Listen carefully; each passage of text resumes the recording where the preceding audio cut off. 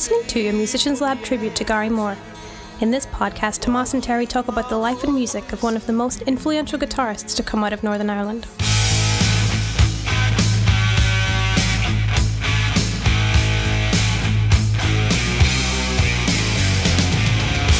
All right, welcome to another installment of the Musicians Lab podcast series. This one we're going to do a special one on a guitar player that's near and dear to our own hearts, who's been a huge influence on myself and Tomas, and also a huge influence on a lot of other people. The reason we're doing this is in sort of tribute to him because he has recently passed away. An awesome, phenomenal guitar player by the name of Gary Moore. I guess maybe we'll start this by let me ask you a question. What, you know, in your own personal experience, what was the first time that you heard Gary? And tell the listeners, tell the listener out there a little bit about what your own sort of experience with checking out Gary's stuff and his influence on you. Well, I can go on and on about that, but before I do that, which I will, I'd like to just talk about who he is. Gary Moore is hugely influential Irish guitar player who was born in Belfast, Ireland, and grew up there. And he had tenures in many bands, and was in and out of a whole bunch of bands, and then did a lot of really influential solo work.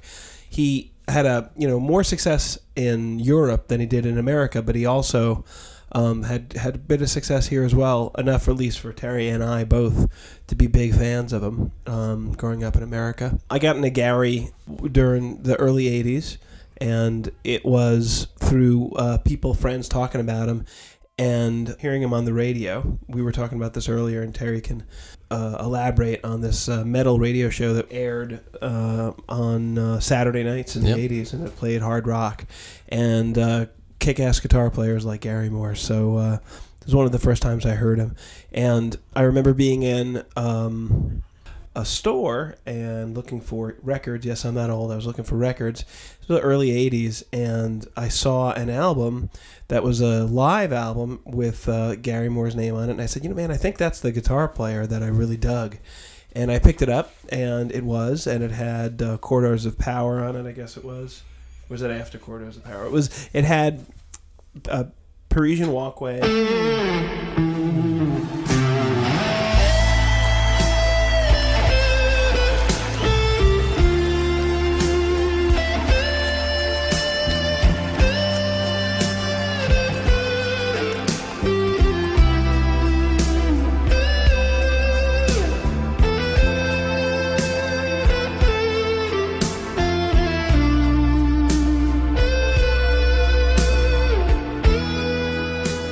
Definitely pre-Victims of the Future. Yeah, that was probably. I wonder if there was a live album that was going around for a while. I actually got at a record store as well because I am also old. Yeah. Although I'll never be as old as Tomas, which is always makes me a little happy when I think about it. Matter of fact, I'm going to go back and listen to this podcast and just play that section over for a few times in a row and giggle like a schoolgirl. Which makes you happy. Which also makes me happy. But I digress. There was an album, a live album called We Want More. I think that was it. It was a bootleg album, though, was the only thing, but you could get it. Like they would have, like in your local record store, they would have a couple. I feel like that was it, but We Want More was 1984, and I felt they came I knew back them prior. They came back and they re-released it as an actual bootleg, like a real album. Like a live so maybe album. That's it. Oh, you know what? This is awesome because the place that I used to go, there's a place where I grew up in White Plains, which is a suburb of New York City, very close for all of you that are listening to this wonderful podcast. Like a half hour from New York City. So part of my life I lived there. And there was a record store that would sell lots of bootleg albums, and they got busted. In the late 80s or so. And I, don't doubt that it was a bootleg because I did have Gary Moore bootlegs. Mm-hmm. Yeah, I got a few too. That's the first one that I got. That's not the first Gary Moore that I'd heard, but that was actually a really good one. And there was a bunch of tunes from everything from Corridors of Power earlier, I think. They had some of the G4 stuff on there, and, yes, of course, Parisian Walkways was on there, and, Nuclear Attack was on there. Attack, some of those great. What was there's an unaccompanied solo on it too. Was the one I had? Oh, it's not End of the World, but it's I know like what you're him saying. kinda Live going guitar nuts. solo, yeah. But he's got a lot of the same things that he did in that End of the World solo. Right, he does. Yeah. Yeah, absolutely. The Gary Moore like and Sure, so on and so forth. sure. So he was, that's how I got into him. We could talk more towards the end of the podcast about his influence on us, but how did you get into him? And then we can talk a little bit about his history and some of the bands he played with. It was exactly the same way. It was that radio show, that Metal Shop. That's where I heard a lot of stuff when I was a kid. I was probably 12 years old, I think, at the time. Yeah, and I was 13. Yeah, exactly. I was so much older than you and wiser. It's true. And more developed, too, And but that's a decrepit. whole nother podcast. And decrepit. You actually had trouble hearing the radio show. What is that on the radio? I can't hear all of that. You had one of those old, horns in your ears Horn at age raised. 13, trying to, I can't quite hear what the crazy wacky Gary rock Morse? and roll that Gary they're Morse is his playing. name? I don't... Sherry Morse? I don't know. Who is this guitar player? They don't play the Benny Goodman band. Hey, that's the band. That boy can do some picking right there. I don't care if he is Irish. Yeah, but that's actually where I heard it too. Was that I think it was called Metal Shop. I want to say radio show, and it was every Saturday night at whatever midnight. And I had not I was definitely a huge fan of music always, and a huge fan of guitar playing. But I have to say that I heard the first tune that I heard was End of the World, and there's a whole whatever it is. If you have not heard the tune, It's like a condenser. we'll play it for you. I'm sure underneath my speaking here, but it's a little solo. Which will make It's it much called- more powerful. What you're saying. a minute and yeah, it'll sound really awesome instead of really stupid. Which without the music, he sucks. I'm nothing. Okay. And the auto-tune that we put on my voice. That's right. But it's a minute 30 intro of him just going completely nuts on the guitar.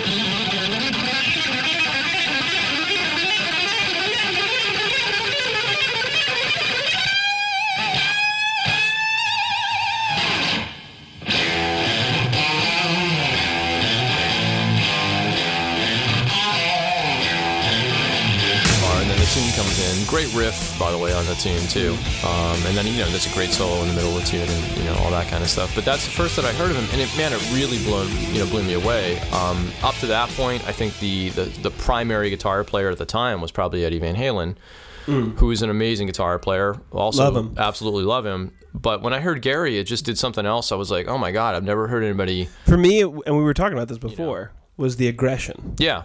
It's like utter aggression. Over the Eddie top. has aggression, but Gary is a whole nother world of aggression for me. Van Halen to me was like he was kind of like the cool guy. He was more laid back. He had was that kind of laid back, like he was grooving, hanging out with a cigarette. Totally cool. I'm gonna play, and it's gonna be know, fun, but I'll get to it when I want. Just doing amazing stuff. And Gary was more Gary of like pushed it. He Gary- actually pushed the beat too. His timing too. Was Oh, yeah, he would yeah. be ahead of the beat sometimes, but I loved it. He was It more so like aggressive, the, it was so appropriate for what he did. the Irish Republican Army of guitar playing. Yeah. He just came in and Which destroyed. actually, let's talk a little bit about that because he, that's a great intro to his life. Yeah. So growing up in Belfast, he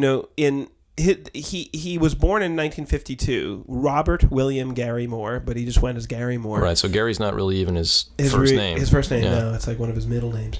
Now, Belfast, Ireland, Northern Ireland, we're talking a time where there was a lot of strife, Yeah, they had a couple problems. some issues going on. So Up there in Belfast. He grew up in a pretty violent, place, and I'm sure saw a lot of stuff, and that I'm sure influenced his playing. Yeah. he started playing guitar at 14, and then he joined his first real band at 16 in I feel like it was 69. So that's pretty damn good. We're talking 2 years. Yeah. And he was kicking butt. He was. So that says that the guy was pretty much a natural. Yeah, his first band was a band called Skid Row, and that's 18 in Life, right? Exactly. Okay. Well, actually, interesting story about that. I didn't even know this. Skid Row's also, if you don't know this already, sort of a glam metal band from the late 80s. Yeah, featuring lead vocalist Sebastian Bach. Also, probably not his real name. Yeah, I would hasten to guess, probably not. You never know. Go ahead. But well, the interesting thing about this is, we always used to make jokes about, oh yeah, is it Skid Row 18 in Life? Is it the New Jersey metal band from the 80s? Right. And it's actually as the story goes, when Skid Row, the 80s metal band, came out, and they were gonna do their first album or whatnot, and I think it was 1987. They found out that Gary Moore. Please let you have that information in front of you and not know that the first album from Skid Row was 87. But go ahead. Well, no, I'm actually I got that information from the. It's tattooed on your butt cheeks. From my Skid Row fan club handbook. Right, okay, good. But it's in 1987 when they were going to release their first album, or when they were kind of coming together. They got signed to Atlantic Records, which actually used to happen to rock bands. They would get signed to a major label when there were major labels. Yeah. Back in my day. Yeah, exactly. They found out that Gary Moore, of course, was in a band named Skid Row, and he actually, I guess Gary somehow owned the name. So, which means he was a good businessman. But go ahead. Exactly. Sebastian Bach says, and I quote, "When Skid Row, the '80s metal band, got signed to Atlantic, Gary Moore heard about it and said we could have the name for $35,000 US." So he's thinking. Sebastian says we have to pay Gary Moore $35,000 to use the name. And so as a band, they bought the name from Gary Moore, and he said that they were willing to do it and glad to do it because it's a great name for a band. Wow. And Sebastian says, I remember saying, "Wow, that's a lot of money, but we got to do it." And probably there was a dude after that. We got to do it, dude. Cool. So that's the story. Sebastian could be listening to this podcast. He could, and props to him because I admire his vocal stylings. I think he's a great singer. Okay. And it's just our past as 80s metal people. We try to shed that because we don't want anybody to know. We want them to think that we're actually hip and cool. But, very cool. But if you actually are listening to this podcast, you probably figured out that we're not even remotely in there. And if you've seen any of the new Musicians Lab pugs? Yes, we keep several dogs around. Plugs. Those are all Terry and I, so you'll realize that we're really not cool. Yeah. I'm sure we don't need there's to a new one coming out, them man. It's going to be great. You got to check it out. It'll probably be out before this podcast, so check it out. Go to YouTube. But anyway, that's the interesting story that I had read there about Skid Row. I thought that was kind of neat. But that's so anyway, to recap there, in 69, he joined at age 16. Now, I don't know if the original Skid Row recorded it all, but I would assume they did if they had the name. They did. They did, actually, yes. And they, the thing that I think that I'll say about Gary's, let's say, career or whatever, is that, the guy went back and forth. There was a couple of main bands that he sort of bounced back and forth. We have Skid Row, we have Coliseum 2, Thin Lizzy, of course, so now, and then his own solo stuff. The two bands, Skid Row and Thin Lizzy, these are Irish bands, and when he joined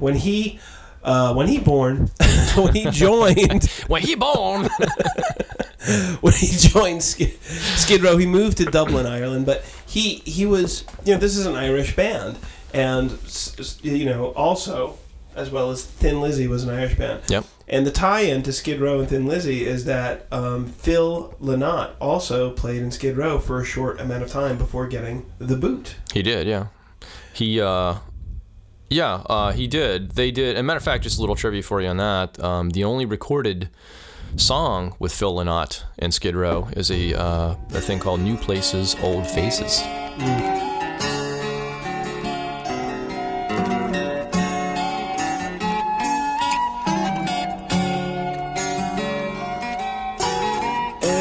Everybody knows this evening this old house will be leaving.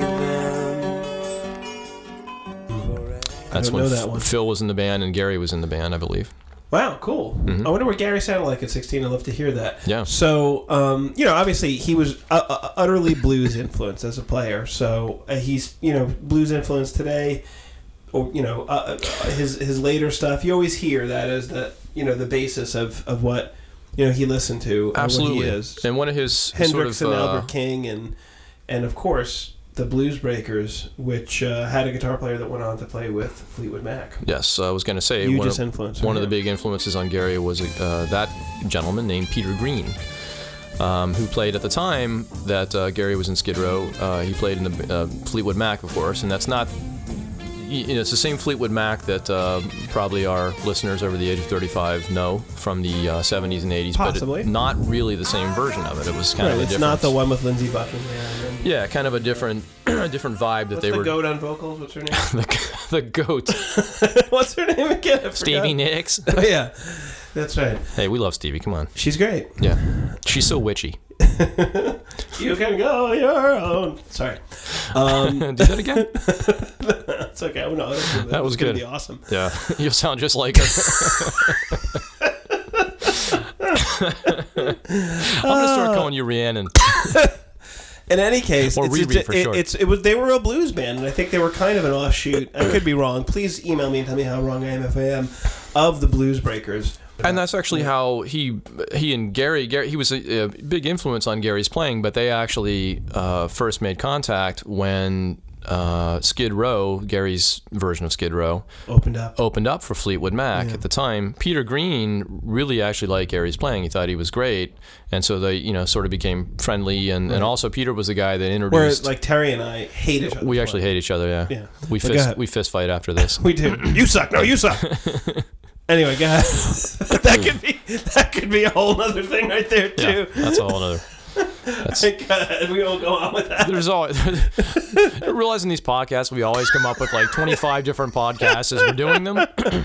So, okay, go ahead. Yeah. Anyway, but that's what happened. So Gary Moore even did an album in tribute called Blues for Greenie in 1995. Yep.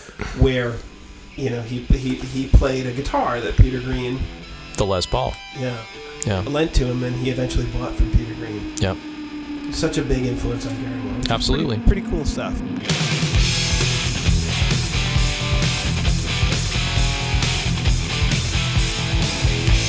You've been listening to a Musicians Lab podcast.